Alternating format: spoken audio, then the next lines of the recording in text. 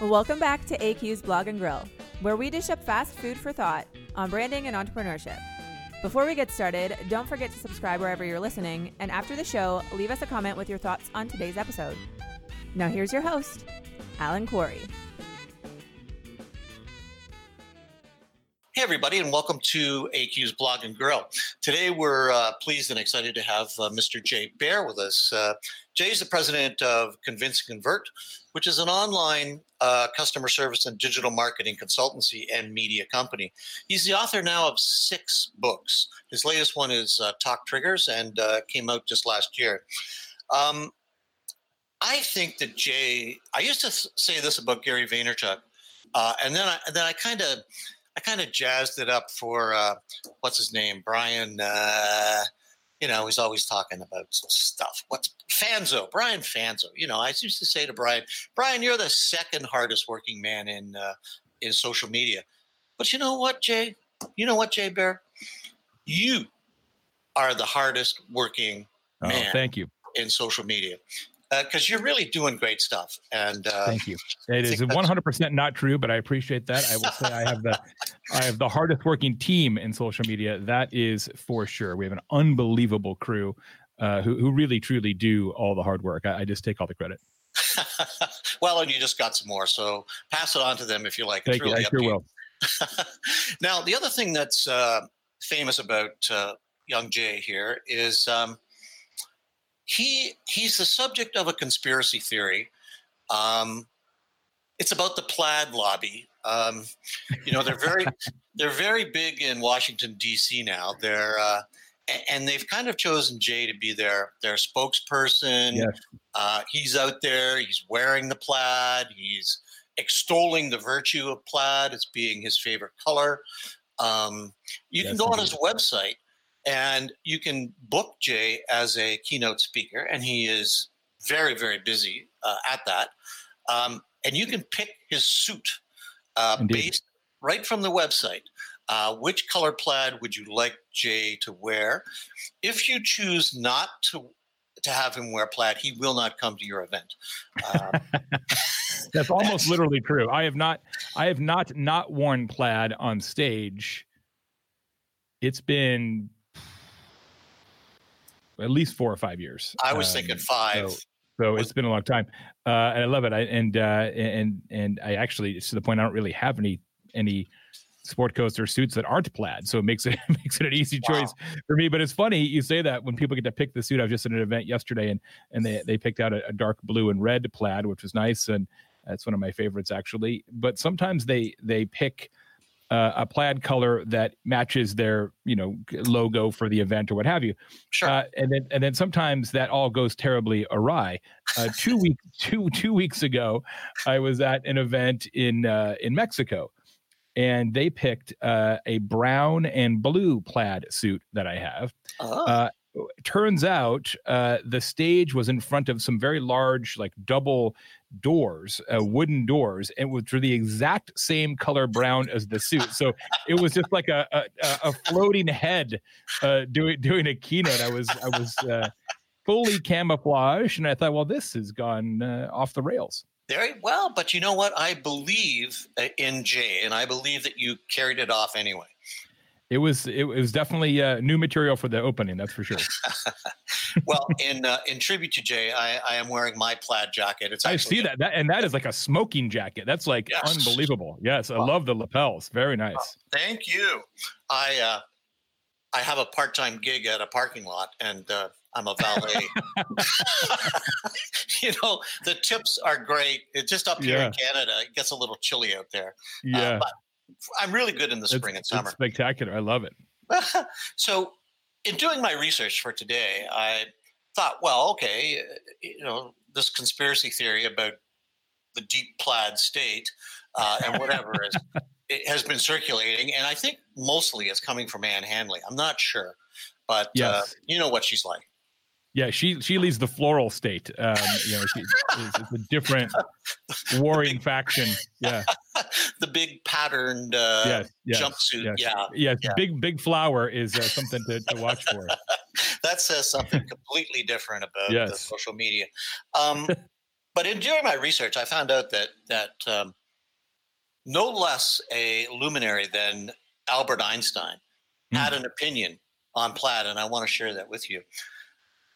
Albert said, once you can accept the universe as matter expanding into nothing, that is something, wearing stripes with plaid comes easy. Wow, I did not know that, but I love it. I feel like that should be in my bio now. Thank you. I will send that to you because that's very kind of you. Yeah. Yeah. The whole imagery behind the new J. If it's good enough for Albert, it's good enough for me. I know. He was a trendsetter in many ways. I understand he was also a scientist of some sort. Who knows? Secondarily. So in your bio, by the way, it says that you're a 7th generation entrepreneur. Yes. Yeah. Can you unpack that for us? How the heck are you a 7th generation? When my family on my dad's side showed up on these North American shores in the very early 1800s, they began a business, a manufacturing business. They created caskets. They're in the casket making business. Wow. Which is recession proof. Yes. And so they began a casket making business, and that got passed down for a couple of generations, and that sort of faded away. Then they opened a furniture manufacturing business and a furniture retail business. And then my grandfather had a whole series of entrepreneurial ventures, and my father started 5 or 6 companies in a variety of different categories. And so when I was a young man, I don't remember literally ever having a conversation about entrepreneurship with my father or grandfather. It was just always in the air. It was just sort of assumed, right? It was like, well, yeah, of course, eventually you go do your own thing. It was never like, okay, let me sit down and tell you how we do things here in the Bear household. There was never that talk, right? It just kind of how you thought about the world. And my son actually started his own fashion label when he was still in high school. So he is now officially an 8th generation entrepreneur. Isn't that something? And your daughter's now in Paris, so who knows what's happening across the pond there? She has decided that she wants to go to law school. She says so. Oh, that's a shame. I'm sorry. I know, but interesting. What she wants to do. I think you'll find this interesting, Alan. She is an advertising major with an emphasis in social media, which is probably doesn't come as a huge surprise, and has done a lot of great work for us and a number of other brands already at her tender age. But she wants to go to law school and become an influencer marketing attorney and really help figure out the legality, both on the brand side and the influencer side of all that, because as you well know, it's very messy at present and lots of, let's just kind of make this up until someone catches us. So there definitely will be a place in the world for an influencer marketing attorney very quickly. And so she figures that might as well be me. Yeah, very good. Well, it's a wild, wild west show out there right now, isn't it? No, it's crazy. It is absolutely crazy. Yeah. Okay. And it's real money, right? It isn't just, here's some experimental dollars. I mean, there's a lot of brands, especially on certainly on the DTC side, but even on the retail and e-commerce side, especially on the fashion, in the fashion category. You look at brands like Revlon, L'Oreal, et cetera, Clinique, large, multinational billion-dollar companies who are spending not just a little bit of money on influencer marketing, but a preponderance of their total marketing budget. You're talking about spending tens, if not hundreds of millions of dollars on marketing promotions on something that is theoretically regulated, at least here in the States, but as a practical matter, not so much. So it is, it's fascinating. Yeah. So this kind of goes into the thesis of Talk Triggers, I think, in terms of word of mouth marketing, or in this case, word of modem. In terms of word of mouth. You're gonna have to define that for some for some people tuning in. Like, go to the glossary. Like, it's okay. Let's say word of mouse then. Let's there you go. There, nice. There you go. Yeah. Well, I'm in the business. Word of trackpad. Yeah. So the predominance now of almost a fad to go into connecting to influencers, how is this then connected to talk triggers? Well, as you say, it's very neatly aligned in this respect, Alan. The best way to grow any business is for your customers to do it for you. Yeah. One of my favorite quotes in business is not from Albert Einstein, and I apologize for that. It's from Robert Stevens, who is the founder of Geek Squad, which is the services arm of Best Buy. Yeah. And Robert once said that advertising is a tax paid by the unremarkable. and there is a time and a place for advertising. But he is correct in that many of the most successful brands in the world advertise the least because their customers do that job for them. Right. And influencer marketing, I think, is sort of a half step beyond that, right? It is not purely volunteer marketing because obviously there's a transfer of goods or payments, but the idea that real people will listen to real people and make buying decisions accordingly is manifestly true and has been proven over and over and over and over. In fact, the research that we did for the book Talk Triggers indicates that some 50% of all purchases are influenced by word of mouth, and more than 90% of B2B purchases are influenced by word of mouth. Right. And the younger you are, the more word of mouth impacts your purchases, and the larger the purchase, the more you listen to word of mouth before making that purchase. And so when I talk to business people, and I do that all the time, of course, about this topic, they always agree and concur that word of mouth is important to their own business. I have been doing this for a while now, and nobody's ever said, nah, Jay, we don't really care about word of mouth. It's not part of our success formula. Like, nobody ever says that. Like, we all know that it's important, but we don't know just how important it is, because one of the most frustrating things that I can fathom, and frankly, the reason why we wrote this book, Alan, is that despite how important word of mouth is, fewer than 1% of companies have an actual word of mouth strategy. We just take it for granted. We just assume that if we run a decent business, customers will notice it and talk about it. But that's not actually the way human beings behave. Right? I don't know everybody tuning in, but I know some of you, I'm certain. But I know this for sure. Nobody has ever said, Alan, let me tell you about this experience I had. It was perfectly adequate. Right? Nobody ever says that, because that's a terrible story to tell and a terrible story to listen to, right? There's not a story. Nobody ever says, hey, so I went in the corner, right? And I flicked that switch and the lights came on, right? That's not a story. Like, you don't get conversational credit for doing exactly what people paid you to do. And that's the big mistake that businesses have been making now for centuries, perhaps, which is this mistaken belief that competency creates conversation. And it doesn't. So the whole idea of a talk trigger is it is an operational choice that you make in your business that is designed to create conversations. And as you mentioned in the introduction, for me, on the speaking side of our business, when you hire me to give a keynote, you get to pick out what suit I wear. That creates tremendous amounts of conversations amongst meeting planners and audiences, and kind of takes on a life of its own. That's not an accident, right? I didn't spin the wheel of promotions. That is a very intentional, operational customer experience choice that I have made. And it is only designed to create conversations. And every business can, and I submit to you, should have a talk trigger of their own. Right.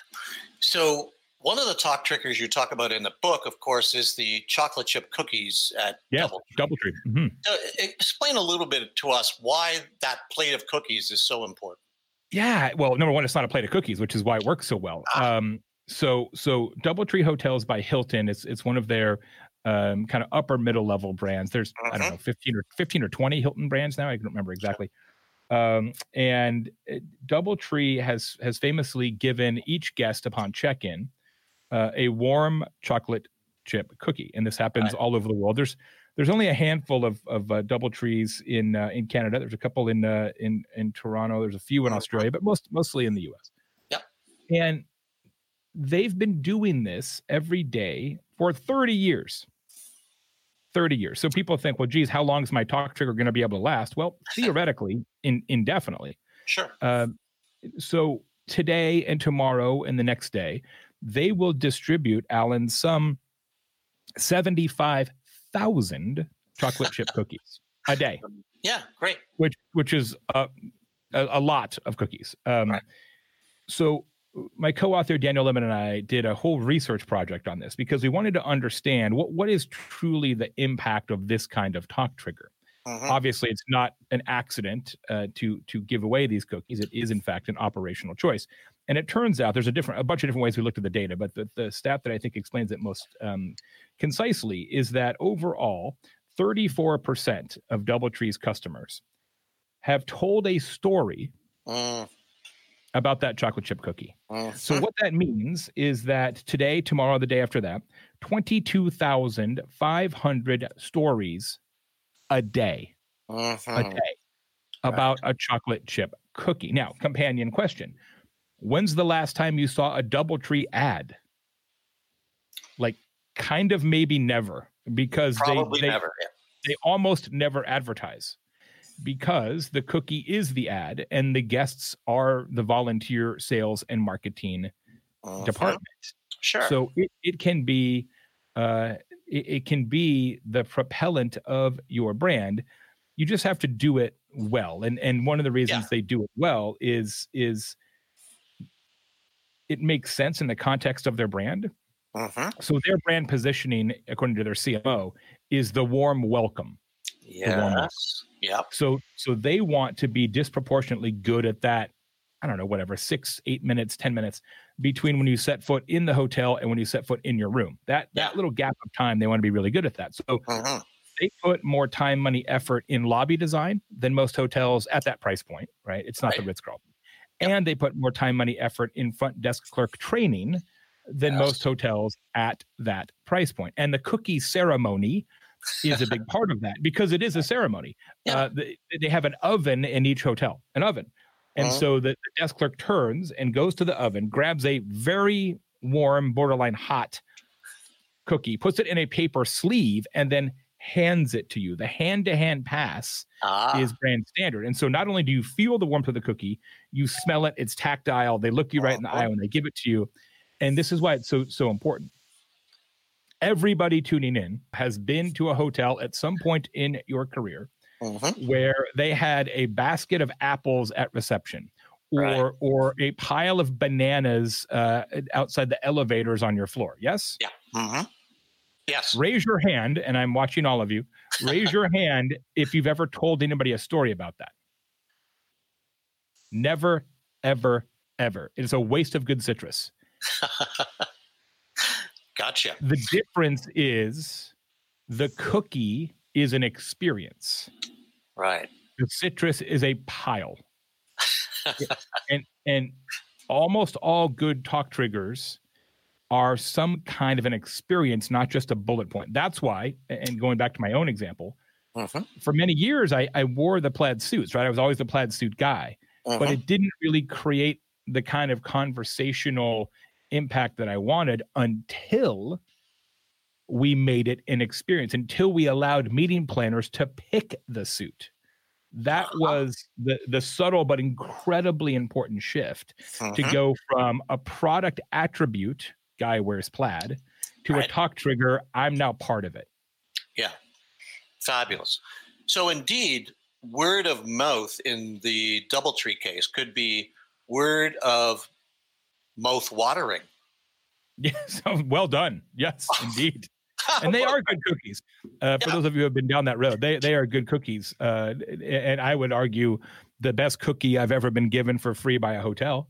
Yeah. I think I can safely say that. That's unique. There are those who say best cookie in the world. I think that's overstating the case slightly. But they are noticeably terrific. There you go. So, Jay, who is this Daniel Lemon fellow? Who's this co-author on Talk Triggers? Daniel Lemon is an absolute genius, and formerly was the head of strategy at my firm Convince and Convert. Also is the author of a book called Manipulated, all about ratings and reviews and how that business kind of works on the inside. Okay. So terrific book, really practical and smart about how to handle online ratings and reviews. He was formerly a communications executive for Google, and also a high level public relations executive in Los Angeles and San Francisco. And he and I have been friends for a long time. He was a client in the very early days of Convince and Convert, and he ended up going out on his own, and then became part of our organization. And now, in addition to his own work as a speaker and as an author, has a startup technology company in Southern California in the food category. Helps people with food allergies and things along those lines.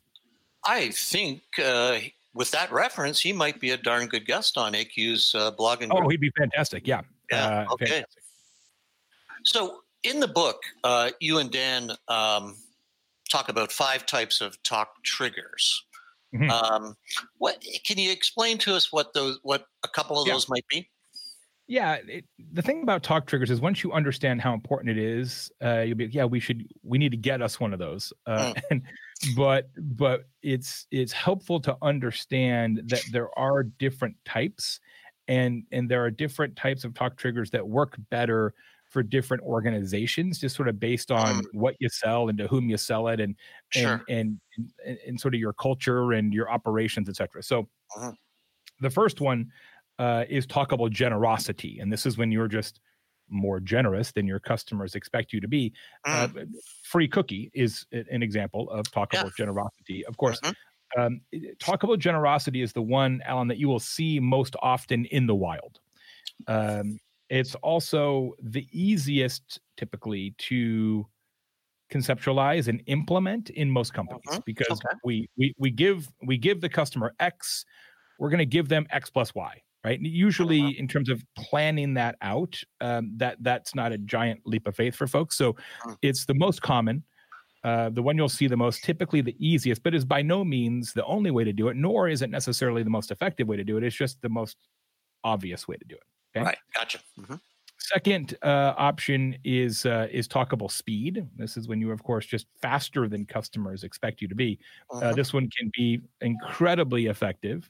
I will say that talkable speed is the hardest one to do because customer expectations for speed are not static, and they continue to ratchet up. So what was fast 2 years ago is average today, et cetera, et cetera.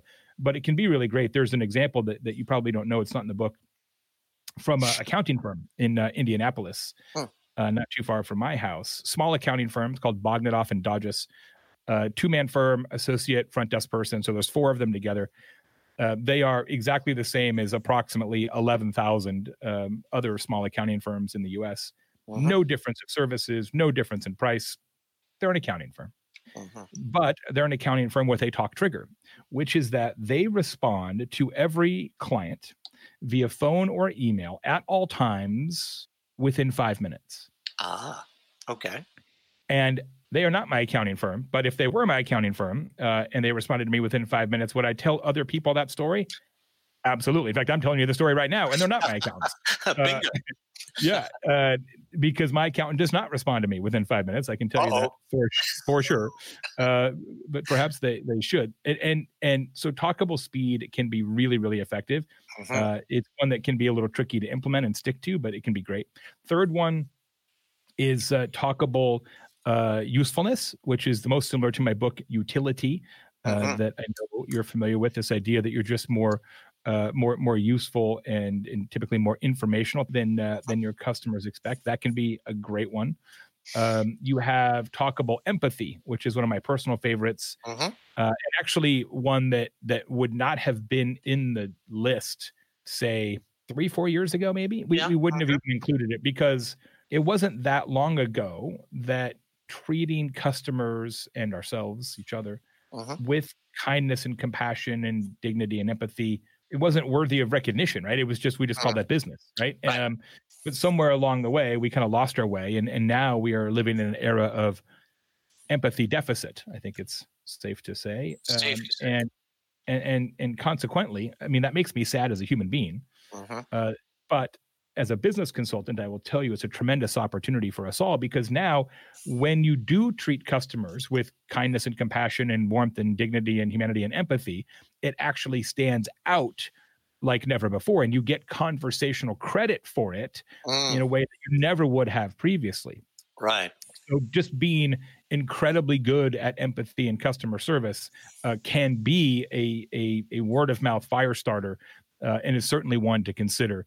That one can be a little tricky because it can't be circumstantial, right? It has to be the way you do business. And from an operations and training standpoint, that can be a little tricky, but companies that do it well, you may be familiar with the e-commerce company Chewy.com. Do you know this guy? Yes. So they are talkably empathetic, right? They are incredible and extraordinary at how they handle their customers in good times and in bad. It truly is their conversational calling card, is their humanity, and so it can work and be amazing. The fifth one is talkable attitude, and my plaid suit example is talkable attitude, right? It's when you do something just a little bit bold, a little bit unusual, a little bit zany, a little bit funky that customers will remember. The key to talkable attitude as a talk trigger, though, Alan, is that it has to, the clothes have to fit. So it has to make sense in the context of your brand and sort of your approach to the world. It's one that can feel very artificial if it's not in the spirit of the organization, right? So, I wouldn't expect MasterCard, right, to embrace a talkable attitude approach, right? Because you don't think of MasterCard as an irreverent or zany or funny. And if they went that route, you'd be like, I don't know, man, that didn't quite add up in my mind. And so the thing about talkable attitude is if you do it, it can be great, but it has to really make sense to your customers and more importantly to your team. To your team. I mean, that authenticity, when they're out on the front lines, they've got to feel comfortable in that. If they're faking it, they know it, the customer will know it, and that's when the story will come out is not very credible or favorable. Your conversational credit would become a debit, I think, if that was the case. Yes, well said. Absolutely. Yeah. Yes. Okay. Or at least just wouldn't go anywhere, whereas nobody would talk about it because they wouldn't believe it, right? And there's a lot of ways that we mess this up when we do talk triggers, right? Where we think we've got it, and then the conversational credit doesn't accrue. One of the ways that happens is when we try and make it too big, right? So marketers are guilty of saying, well, we want to get people to talk about us, so what we're going to do is come up with this giant special offer. We're going to shock and awe them into talking about us, right? And so, put your name in a fishbowl and one of you is going to win a Caribbean island. And you're like, wait, what? That can't be true. And what we find in the research is that when you offer experiences that are too big, it doesn't create conversations. It creates suspicion. Right. And nobody wants to tell a story to their friend that they think may not be accurate or true. And so what you're looking for is sort of a Goldilocks customer experience attribute, something that is different enough to be talkable, but not so big that it becomes untrustworthy. Yes, right. As we're chatting and we're talking about organizations finding or creating the talk triggers. Yeah. The ROI on that could be the acronym could stand for return on intention. Whatever you do to create this talk trigger has got to do something to create that story, and that story then has got to do something to build your business or build the relationship. If you don't do that, then you're just talking about yourself, likely, and no one's going to listen. It just becomes a public relations initiative, which isn't the value of zero, but it's not the same as really being a business development propellant. I mean, the idea here ultimately is that your current customers recruit the next generation of customers on your behalf. Right. And they use your talk trigger as the conversational entree to do so. Indeed. Okay, I get it. Right. So, That's really the whole premise here, right? Is that, and so what's the ROI on that? Well, number one, it's increased growth velocity, and number two, it's reduction in advertising and marketing expenditures. Mm-hmm. Yeah, and not only that, I think, Jay, is it's reducing cost, but it's increasing investment potential. I mean, these talk triggers will create more margin, which is what business is trying to do, than just throwing ads out there and hoping for the best. That you're going to get a better return on your dough, I guess is what I'm saying. So here we've got our friend Jay, or at least Guy Kawasaki. He's talking a lot, and he's got the experience of being a brand evangelist, and he's doing it now for Canva, and he's an influencer for Mercedes-Benz, etc. Now, what is the difference, is there any, between how Kawasaki is explaining evangelism to what you're proposing with talk triggers to be a brand advocate? Is there some difference there that we can see?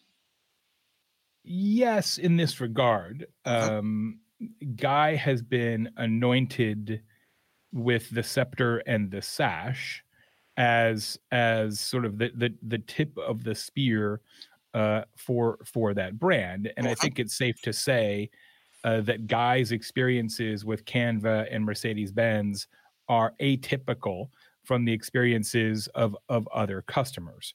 So while his support can absolutely have an impact on customer attitudes and customer purchase behavior, I would argue that you also need, and in fact, it's more important to have a talk trigger that is experienced by the preponderance of customers. Because when you think about word of mouth, the power is in the numbers, right? It's not about one person, Guy, telling the story. It's about all the customers telling the story, which is why one of the key attributes of a talk trigger, as we say in the book, is that it is repeatable. And when we say repeatable, what we mean is that your talk trigger, your operational choice that you make designed to create conversations, isn't only for your best customers or your newest customers or your biggest customers or your anointed brand advocates. It is for all customers. I was in Australia on Monday, last Monday, doing some speaking for Volkswagen. And there's a dealership there that has on the roof of their dealership a whole series of beehives. They have partnered with a local beekeeper who makes artisanal honey there in Brisbane. And what they do to sort of tie this together, and it's a terrific talk trigger, is when you bring your vehicle in for service, when you retrieve your vehicle after service, in the cup holder is a small jar of artisanal honey with a note tied around it. It says, "Hey, this hope you enjoy it. This honey is made from," I forget his name, the artisanal bee man. And by the way, the bees are located right above where your car is right now. It's just something that we like to do here. Boom, boom, boom. Yeah. Wow. Everybody who brings their car in gets honey. It's not just if you've got a big expensive repair. It's not just if you're a new customer. It's not just if you're a longtime loyalist. It's everybody. Because again, if you're trying to get customers to tell your story to other potential customers, you want as many people telling that story as possible. Now, if you want to then augment this broad-based word of mouth program with a narrower, potentially more noticeable, if you will, to the masses influencer program with somebody like Guy, fantastic. I'm all in on that, but I would not do the one without the other. Right. Very good. That's why I look at it. Yeah, I get it. And that whole integration then makes a ton of sense. Because ideally what you do is one of Guy's assignments. So let's go. Let's say Canva's thing, for whatever, this is a tortured analogy, but work with me. Let's say that for whatever reason, Canva's talk trigger was also jars of honey. That they're also an Australian company, but let's say they got bees on their roof, and somehow, even though it's a virtual company, they mail you honey if you sign up for an annual plan with Canva. Right. What I would do is I would have one of Guy's assignments, right, to be every Friday, here's Guy Kawasaki's new honey recipe. There you go. Yeah. Right. And so it all kind of fits together hand in glove. You've got the talk trigger that everybody has access to. Right. And then you spike that with sort of the influencer side of it. Yeah. What's next for you, Jay? This book came out just around a year ago. Yeah. And you've done online seminars on it. You've had a course on it. What's next for Jay Baer? Have you got a new idea in terms of a book or an approach? Yeah, starting to noodle on it a little bit. As you may remember, all of my books start as speeches, right? So yes. I come up with a premise and then I take it on the road for usually a year or so and get it to the point where I feel like it's got a strong narrative and strong stories. And if the audience reacts to it positively, then I'll try and turn it into a book. So I'm just beginning that process now and trying to probe on almost the opposite side of this question, which is the problem with customer experience as a discipline is that there really is no such thing as customer experience. It is a nickname that we have concocted to it's shorthand for the dozens or hundreds of individual moments and interactions that we have with customers. And so when you say to a business, improve or optimize your customer experience, like, sure, that makes good sense, but what do you mean specifically? So I'm trying to get people to sort of think small in that regard. And we're doing a bunch of research on this right now, Ellen, to determine of all the things that you could do in your business to keep your customers, to prevent defection, to reduce churn, what things should you do? Where should you spend your time, money, and effort? Because you can't do everything. And this idea, I'm colloquially calling them cancel causes right now, cancel causes, the things that are sort of the last straw for your customers, the things that make them seek your competitors or stop paying you. Right. How can you ferret those out and address them proactively? Right. So that's kind of what the area that I'm exploring right now, and I'm working on a speech based on that. And if it goes well, then it'll be a book someday, maybe. Yeah. Wow. Fabulous. If there are any listeners or subscribers that have not been to a conference that features Jay Baer, get yourself to one. Oh, thank you. Very kind of you. Yeah. Well, it's true. I don't even think about complimenting you on that. It's just a fact that Jay puts a level of professionalism into his presentations that is unique and special. Thank you. And I'll tell you, I should have mentioned this earlier. So the book Talk Triggers has a talk trigger. It would be sort of hypocritical if it did not. Two actually. If you get the actual physical book as opposed to the audio book or the Kindle copy, it has alpacas on the cover, which is not something that you typically see in a business book. So it's fairly noticeable on the shelf. Yeah. But more importantly, Alan, the Talk Trigger works like this. It is talkable generosity. If you buy the book Talk Triggers and you do not love it unconditionally, this is great. Daniel and I will buy you any other book of your choosing, and that is true. You want a first edition Bible? We'll round one up. We'll round one up somewhere. So far, is it autographed? Signed Bible by Luke. Only Luke. Yes. So far, of the many thousands of books we have sold, we have had 2 redemptions on that offer. Oh my goodness. A guy emails me and says, "Hey, I didn't like the book. There weren't enough case studies." There's and 25 I thought, well, case studies in there. I said, yeah, there's 25 case studies. So I'm like, I don't know exactly what you were thinking, but okay. And he wanted like $100 book on COBOL programming or something. I'm like, all right, fine. And then a few months later, I get another email from a guy who says, I didn't like the book. There are too many case studies. And I said, so I was like, okay, well, number one, you should meet this other guy. You guys should get together and kind of argue this out. And number two, I said, this is the first time I've ever been criticized for having too much evidence in a business book. I'm like, yeah, it's too much proof in here. So you never know. But yes, we are delighted to make that offer. We will. So there's no risk to anybody out there for getting the book. And also, even if you want more proof, if you go to talktriggers.com, there is a ton of free stuff there. So discussion guides, research, infographics, videos, book report templates, like all kinds of stuff. So knock yourselves out. Yeah. And I I'm going to mention this now in the close, in that in doing my research, I've known Jay for 4 or 5 years, but still doing the research because you, our listeners, deserve that. I came across that offer, which I thought was just great. We'll give you any book that you want if you didn't like this one. I had not expected anyone to take you up on that offer, but those are 2 funny stories. But also to track down Jay and his websites, and I was on the Talk Triggers site this morning, and it's beautifully done. And thanks, Daniel built it. Is that right? He did a great job, and there's more stuff than you could ever use, which again goes to, I'm going to tell stories about it.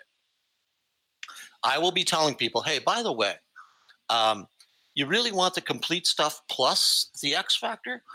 Go to this website, and my students are going to love it. And thanks. We just figure, look, yeah, we get paid if you buy a book. It's not much, but more importantly, it continues to frustrate Daniel and I how understudied and really underemphasized word of mouth continues to be, and we really do want to change that. So it's absolutely our desire to really give away as much as we possibly can of this system, of the thinking behind it, because we desperately want people to actually use it. And I got to tell you, the most gratifying thing about this project, Alan, is that people who buy the book can email in to be part of the Facebook group. We have a Facebook group for Hug Your Haters readers. Yes. And we now have, I think it's 2,500 people in the group or something. A lot more readers than that, but 2,500 people want to be in the group. And every day they are coming up with new examples of talk triggers, and the group itself is criticizing them or saying, hey, here's a different way to do it better. And it's become a real community of people who are committed to building their businesses with word of mouth. And that is incredibly gratifying. Yeah, well, good show, and thanks for being the hardest working guy. Hardest working credit taker for the best team in the business. Well, okay. Well, thanks very much for being with us today, Jay. And it's always a pleasure. And you always share so much, and that's what makes you, as Kawasaki would say, you're a mensch for sharing as much as you do with the generosity that you have. So please send me that jacket. It's in the mail. Thanks, buddy. Today. Okay. Great to be with you. Thank you. Bye. Thanks for joining us this week on AQ's Blog and Grill. Make sure to hit subscribe wherever you're listening so that you never miss an episode. And while you're at it, let us know what you think of the show and who you'd love us to grill next. Thanks again for tuning in, and we'll see you next Monday with a brand new episode of AQ's Blog and Grill.